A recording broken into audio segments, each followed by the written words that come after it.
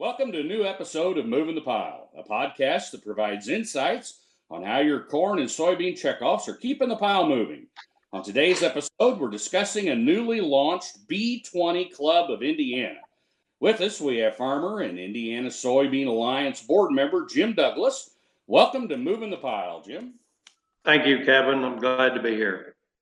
You know, something our listeners may not know is that 289 million pounds of soybean oil from Indiana soybeans goes to producing biodiesel. In fact, biodiesel is the second largest user of soybean oil in the United States, growing in demand 300% in the last decade. The Indiana Soybean Alliance has been investing in expanding the biodiesel use for several years. A new collaboration between the Indiana Soybean Alliance and the American Lung Association recognizes and supports select Indiana-based fleets running on biodiesel blends of 20% or higher. This new fleet recognition program is called B20. Jim, can you tell us about B20, how it was formed, and what the goal of the program is? Yes, and thank you, Kevin. The B20 Club was created to recognize and support Indiana-based fleets running on biodiesel blends of 20% or higher. And the goal is to encourage more fleets to use B20 fuel year-round in order to contribute to cleaner air and a more sustainable operations. The B20 Club is a great way to tell the stories of fleets in diverse applications that are protecting the health of residents and the environment by reducing diesel emissions through the use of biodiesel. Biodiesel provides an important market for Indiana soybean farmers.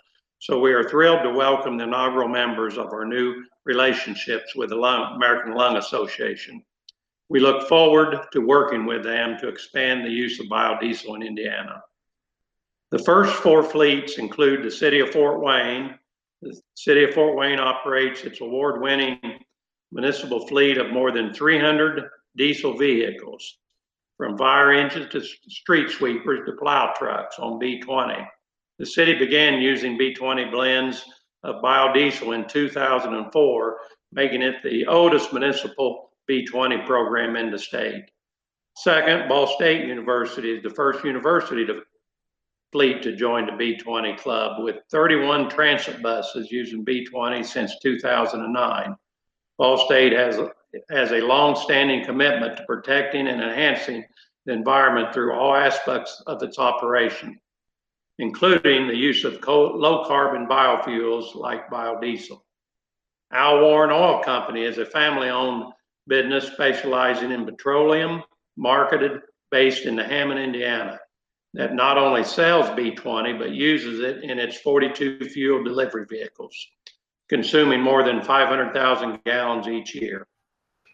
So, you know, anytime there's a fuel blend that comes out, there's always the question as to what kind of engines can run on B20. Any diesel engine can run on B20 without modifications. I've personally been using B20, B11 for numerous years now with no problems on our farm and truck equipment here. So, Jim, if businesses or organizations want to get involved and join the B20 Club, how do they go about doing that? Contact b20clubindiana.org to find out more about joining. Contact ISA. It's very easy to accomplish that. So, Jim, tell me why a company would want to be involved in the B20 Club. Well, I think if you're concerned about the environment, the B20 is going to leave less of a carbon footprint.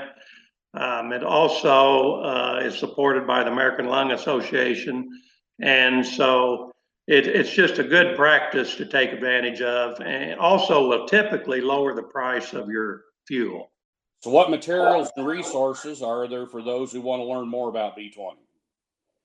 So part of the program is the ISA will help with technical assistance, learning how to maximize B20 benefits.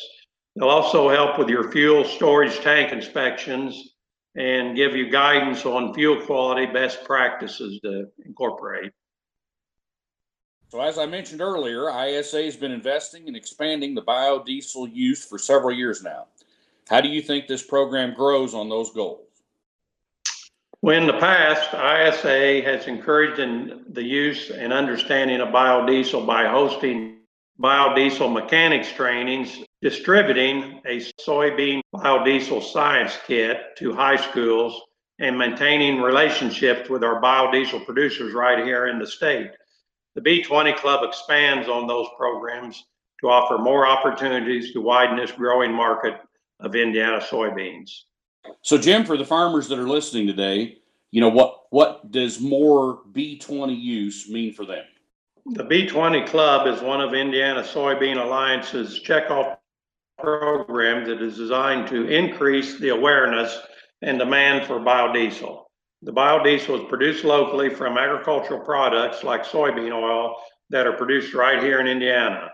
In fact, according to the National Biodiesel Board, it accounts for an extra 13% in the soybean farmer's pocket.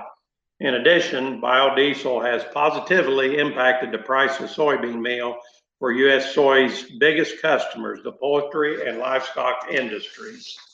Indiana is a top 10 producer of biodiesel compared to other states and averages over 100 million gallons annually.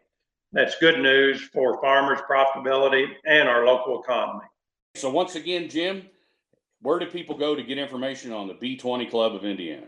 For more information, you can go to b20clubindiana.org. Also go on the Indiana Soybean Alliance's website. Our biofuels director, Alina Jetty, would be available to help anybody get started with the program. Well, Jim, I'd like to thank you for participating in our program today. Next up, we'll have a market report from our Senior Director of Grain Production and Utilization, Mr. Ed Ebert. Ed? Thank you, Kevin. Welcome to another Moving the Pile podcast. Time for another market update as we move into planting season for much of the U.S.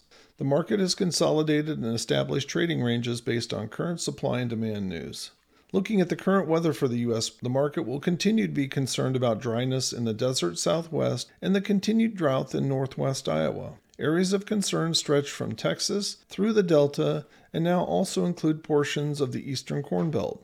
The drought monitor will be closely watched by the market as we move into the spring. Crude oil suffered a setback last week, down over $4.50 on one day on news that peak oil demand has occurred. WTI traded up to almost $60 and is now trading at $59, a drop of almost $10 per barrel in less than 1 week. Export shipments and commitments to China are dwarfing the rest of the market on both corn and soybeans. Corn commitments to China are an astonishing 18.9 million metric tons this year, and soybean commitments to China are equally impressive at 36.4 million metric tons. Much of the driving force behind the additional demand to soybean relates back to delays in the Brazilian harvest pace. Although Brazil and Argentina are now catching back on to that pace, the start of their harvest campaign has put several crushing plants in China in the awkward position of having to take downtime due to logistical delays in soybean deliveries. This delay has allowed the U.S. to remain a supplier much longer into the marketing year,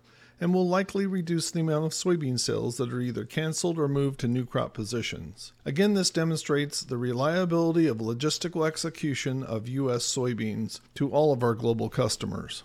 The March WASDE report was largely unremarkable, with the U.S. corn and soybean balance sheets virtually unchanged from February. As there was little news to move the market for both crops are trading range-bound, awaiting the release of the USDA Prospective Plantings Report on March 31st. It bears repeating, at these price levels, you will continue to ration demand for both commodities, although feeding economics in the U.S. have improved for virtually all sectors, with higher prices more than offsetting increases in feed cost. Corn is trading sideways to slightly lower pattern of 538 to 556, and soybeans are trading in a higher pattern of 1414 to 1430. So what's the market looking for next? Delays to the Brazilian export program and delayed plantings of the second crop corn, Safrinha, continue to be watched closely. The March Prospective Plantings Report, which will be released March 31st, ethanol demand and general economic direction, spring weather forecast, and again watching that drought monitor. China demand moving old crop corn purchases to new crop will be a concern. The variant African swine fever outbreak in China is also something that needs to be watched from a demand perspective. And the dollar index is slowly climbing, which is making U.S. grains less competitive against other competitors on the global scene. Thank you for listening to another edition of Moving the Pile. I look forward to speaking with you again soon.